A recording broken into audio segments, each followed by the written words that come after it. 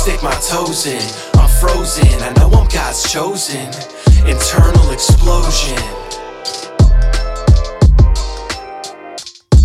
Too scared to stick my toes in. I'm frozen, I know I'm God's chosen. Internal explosion. Yo, what's up, everybody? It's Benny J. And yo, it's your boy, Mr. God's Dark Complected in the building. And this is Internal Explosion, the podcast, episode 7. Unreal. I'm going to start off with a little story here. So recently, I had a bit of an altercation, more of like a mild scuffle with someone that I used to be really close with. And in this scuffle, I felt justifiably angered with this person. I felt that they had done me wrong, and it had justified the way that I ended up speaking to them, which was with mild obscenity and a nice little bump on the shoulder, a little like one of these. And I realized after all of that happened that I was sitting in my own reactivity. I didn't think it through very much. I had quickly justified what I had done based off the offense that I felt was done upon me. And it plagued me for the past week. This happened recently.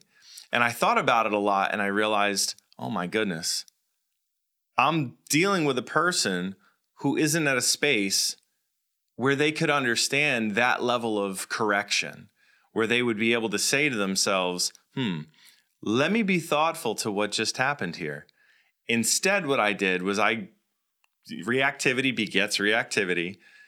And I probably, most likely, put him in a very uncomfortable space.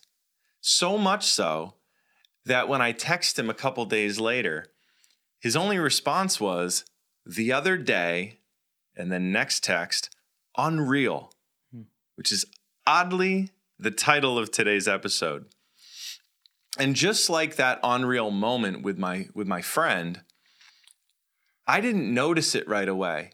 It felt like it just felt like a normal interaction that should happen in that case. But I wasn't being led by God's Spirit in that moment. I was being led by my flesh. And I was taking revenge because I felt like I had been done wrong when he had invited me to come play some basketball. And then after 2 games, he gets upset and wants to leave right off of that. I thought, man, this justifies my strength of behavior going back at him about what he did. And all I've come to find from this is just like my relationship with God, in the beginning stages, when I was first coming into the understanding that God is with me, that God loves me, that I'm his child, I had some preconceived notions, ideas about what that meant. And in that space, I expected God to be extra kind to me and handle me with children's gloves, make sure that everything was super tender and kind and sweet, only to find out that life was going to punch me in the face, and God was going to use those hard circumstances to build up in me patient endurance, because he wants me to become mature. He wants me to grow through the suffering. My understanding of God, who he is and how he interacts with his people, had to shift drastically.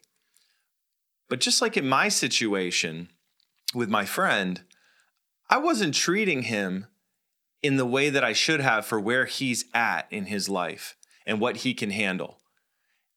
Just like God only handles me in ways that he knows are fit for me in that time period.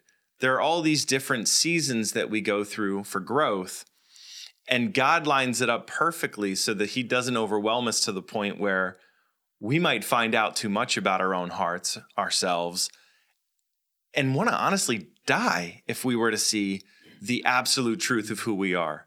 Because we are so fundamentally broken that we can't handle the truth. Jack Nicholson. A little bit. And I just want to hit on that idea that anytime you're dealing with another person, especially those who are rooted in Christ, if you consider yourself a Christian, think about how God has dealt with you throughout every season of your life and all the circumstances you've been under. Think about how tenderly and mercifully he has treated you as you were going through different struggles to teach you, to lead you onward toward himself. That's the same way we need to be treating other people. So I realize where I need to repent in this whole thing. I need to go to my friend and I need to apologize to him straight up.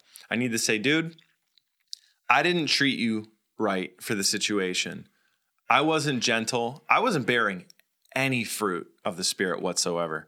And that's a huge problem, especially for someone who, who's been around for a while in this Christian stuff, who's thought it through, who honestly should know better. But what happened was I went too far with myself that day. I did too much that day. I got the invite to play basketball. In my excitement, instead of thinking it through and saying, you know what, I should calculate how much energy I have for this, I just went. And what happened? I was just operating in the flesh and reactivity. I wasn't in the Spirit, and this happened. And it's because I let my guard down, and I wasn't being wary of the situation that was starting to emerge out of my lack of self-awareness. I said a lot. Chris, please, hit us with some knowledge. No pressure. I mean, I'll try to. I'm just going to go back to the original question, or the hat, like unreal. So unreal has an inherent question. Well, what is real? And we can. I don't think we have enough time to unpack that fully. But in the context of what my brother's saying, unreal could be like, who are you? Like, what's your identity? Or unreal could be, I'm questioning a relationship. I'm going to park at the relationship part of this equation because as we've talked about all these episodes, relationship with God, how do we know if the relationship that we have with God is real versus unreal? And so I know for me personally, I have to test that relationship as I test all of the relationships. And I've come to the personal conclusion, not that long ago, that my relationship with God is real. And the way I test that is in my thoughts. I test it through reading the scriptures. I test it against my own experiences. So as I experience certain things, I'll be reminded, and the Holy Spirit reminds me that the things that I experience happen in Scripture also, thousands of years ago. And that's the part that is crazy for me to wrap my head around. It's real because my experience is not the only experience. This has happened to other people, not just currently, not just my friends, but this has happened generations ago. And so after hearing story upon story upon story about situations like mine, I'm like, law of large numbers, as a business person, law of large numbers says that if it consistently happens, it got to be more true than it is not. There is still some doubt in there. I'm not going to say it's 100% certain, but I will say it's more certain than it is not. Relationship with God is real for me. So can we do the same thing with other things? Test our relationships with other people? Test our relationships with other things? We have to. Yeah. We have to understand what truth is. And as humans, we are inherently seekers. So we have to seek that truth. We seek it on a macro level, but on a micro level, we may encounter that question, what is real? Yeah. In our day-to-day relationships, in our day-to-day exposure with different people and different things. So that's just one of the things that I'm working through. It is a constant struggle, a constant battle to seek truth. But where I've landed today, especially today, is that God is real to me. God is the truth to me. My relationship with Christ is real. And because I can root myself on that, I'm fine going through every day. Yeah. Yeah, I'm with that. And it's the same for me. The experiences that I've had with God have led me to believe that he's the real deal. Mm-hmm.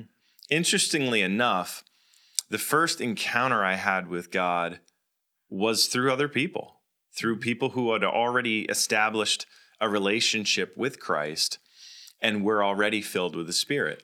Those people started to pour into me and show me through the fruit that God was bearing in them by his Holy Spirit: love, joy, peace, patience, kindness, goodness, gentleness, faithfulness, and self-control.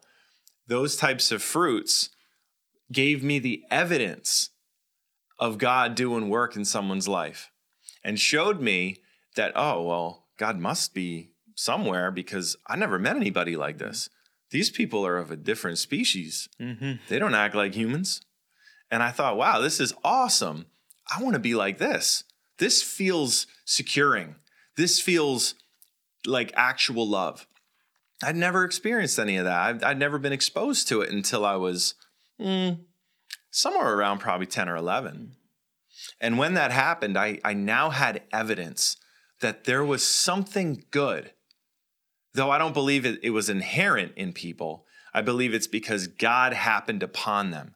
Something changed in them at the core of their being. God had regenerated them and gave them life, a new life in him that I could taste and see was good through the fruit they were bearing.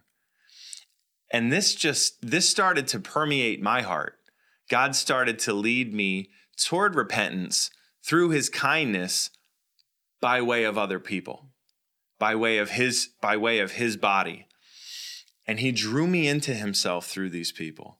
And again, I found the truth to be self-evident. It was so obviously true when I sensed the level of security that I was finding. I was getting peace that I had never had before. I was feeling excitement that I didn't have. Everything before that was relatively dull. I didn't have a lot of senses of security growing up.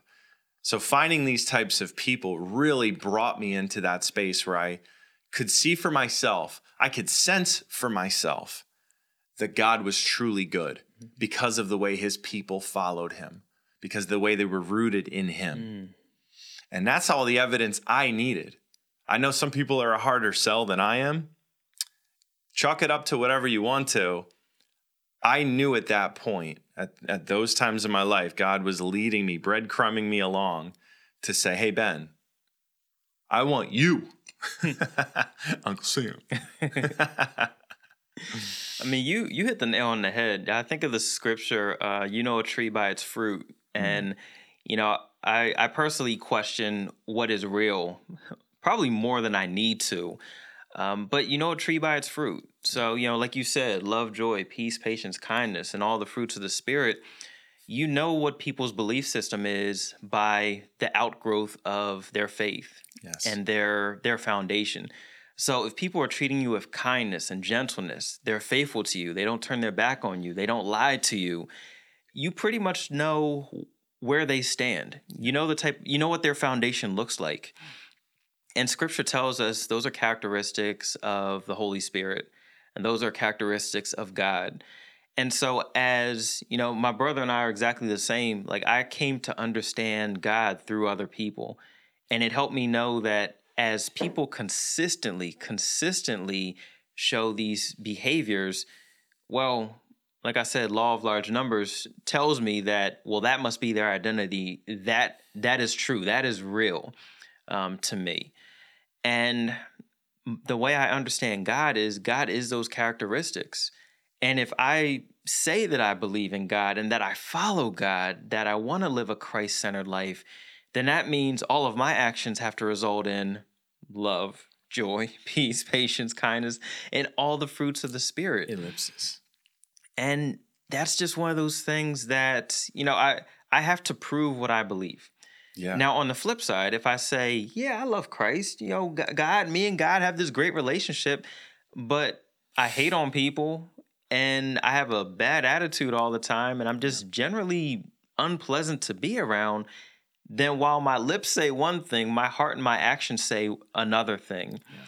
And so it's a facade, and a facade is something that is unreal. Yeah. And so as we are searching for this truth, searching for real versus fake, versus, unreal, we have to test it. You know, we know a tree by its fruits, and we know our actions by our outgrowth and by the results.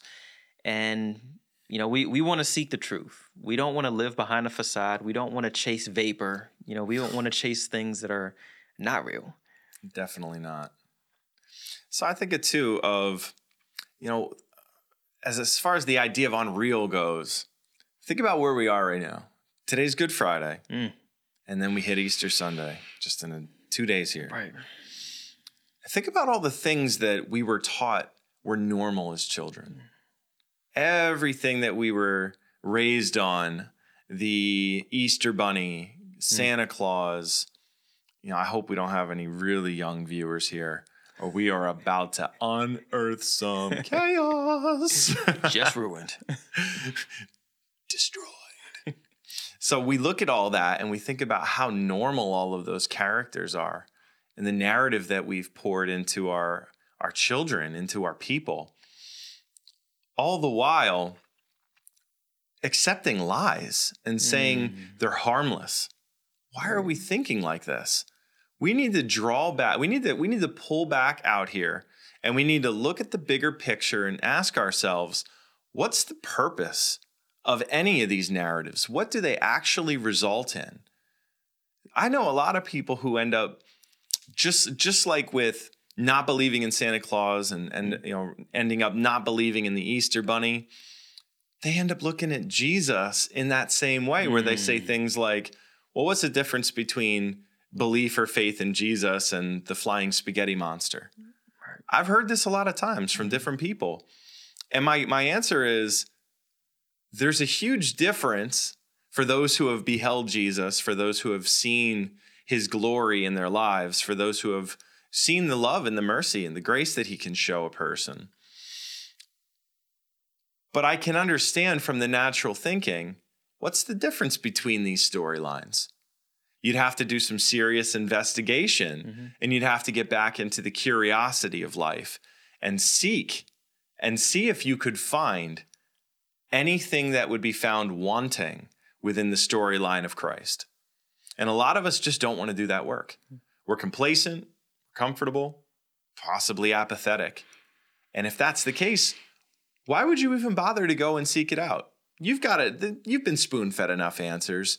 You've been given enough retorts to last you a lifetime of resisting any kind of change. So why even bother figuring out what is real versus what is unreal, since most people are just going to accept whatever they've been fed from the beginning anyway? Why not just find a way to fit into the general pack, to the general population, so that you don't have to endure the suffering and the stress of actually finding out the truth and having to deal with something that might be uncomfortable? So this idea of unreal, it's so pivotal in recognizing what is truth versus what is not. Like Chris said, the facade. If you peel that layer off, you'll see what's truly underneath is the foundation layer. And you might be surprised and even shocked at what you end up seeing is the foundation underneath that false narrative or whatever it is that's painting over. It's like pulling up carpet only to find beautiful hardwood. Every man's dream. And woman's. Yes. So all that to say, test everything. Don't be automatically judgmental with the black and white type of judgments. Be open-minded. Be curious. Seek truth. Look into everything by way of the senses, but Christians by way of prayer. Stay prayerful and ask God to reveal things to you that could only be known or derived from the Spirit. We can't find actual knowledge. We can't get illuminated. Illuminati symbol. I don't know if you can see it under the hat, but that is a different kind of illumination. When you are truly illuminated by the Spirit, you're filled with light. He gives you understanding, wisdom, and he gives you the opportunity to bear much fruit. This is real. And if you don't believe it, go out and look for someone who is genuinely rooted in Christ and test them against the things that the scripture says about them. See if it adds up, and see if you don't feel really good after being around that person for a day, even an hour. And then come back and talk about what Christianity is to you. Go and find somebody first. Don't just read a couple lines or hear a couple quotes or see a couple bad eggs out there. Yeah, bringing it back into the Easter realm. But that ain't real, Ben. Who cares? It fit the narrative. So, yeah, we killing it here. But I want Chris to at least give I want to give him an opportunity to wrap this up a little, because I know he's got something excellent to say. Oh, gosh. Alley-oop again. But yeah, we understand what the real is. My brother and I understand what the real is. That doesn't mean life's going to be easy. And this is not the first time we've said this. It doesn't mean it's easy, but it will help you sleep better at night, understanding that you are following something that's real. You're following something that can comfort, that can illuminate, that if you fervently pray, will give you answers. Try that with the Easter Bunny. Try that with Santa Claus. Try that with some of these myths. And, we say it tongue in cheek, but we're using images that most people know. Like Ben said, you got to get out and sometimes outside of your comfort zone and test it to find out what truth is. All truth is a series of tests that reveal the same result. Yeah. And so you got to continuously try it so that when someone asks you, what do you believe? You can say beyond a shadow of a doubt, you know what truth is. Yeah. And our hope is that truth will have you rooted in Christ. Amen. So get rooted. Yeah. Find the truth. It's there. And it is absolute. Mm-hmm. You just have to get to the core, the foundational pieces of what truth is, because God said it at the foundation of all creation. That truth is involved in all of that. It's literally what everything is based on. The only thing Satan can do is try to keep covering over top of it so we can't sense and perceive what the truth is. So Christians, people who don't know, seriously start seeking. Seek and ye shall find. Ask and it shall be given unto you. Knock. Oh, yeah. And the door will be open. You best be knocking on that door. Yeah. Tap, tap it. Pretend it's like the police with a warrant. Knock like that. Yes. Open up. You start talking to Jesus like, open up. You're desperate. That's okay. Mm-hmm. Be desperate for the Lord. Yes. Be desperate for the truth. Don't just sit in comfort. It will kill you eventually. So again, this is Benny J. And yo, this is your boy, Mr. God's Dark Complected in the building. Yeah, Chocolate Bunny. Yeah, good season. Good season. We ain't Cadbury's up in here. It's some other brand. This has been episode number 7, Unreal, of Internal Explosion, the podcast. We will see you next week. Kind of happy Easter? Just keep it about Christ. Word. Definitely. Bye. Peace, y'all. Yeah.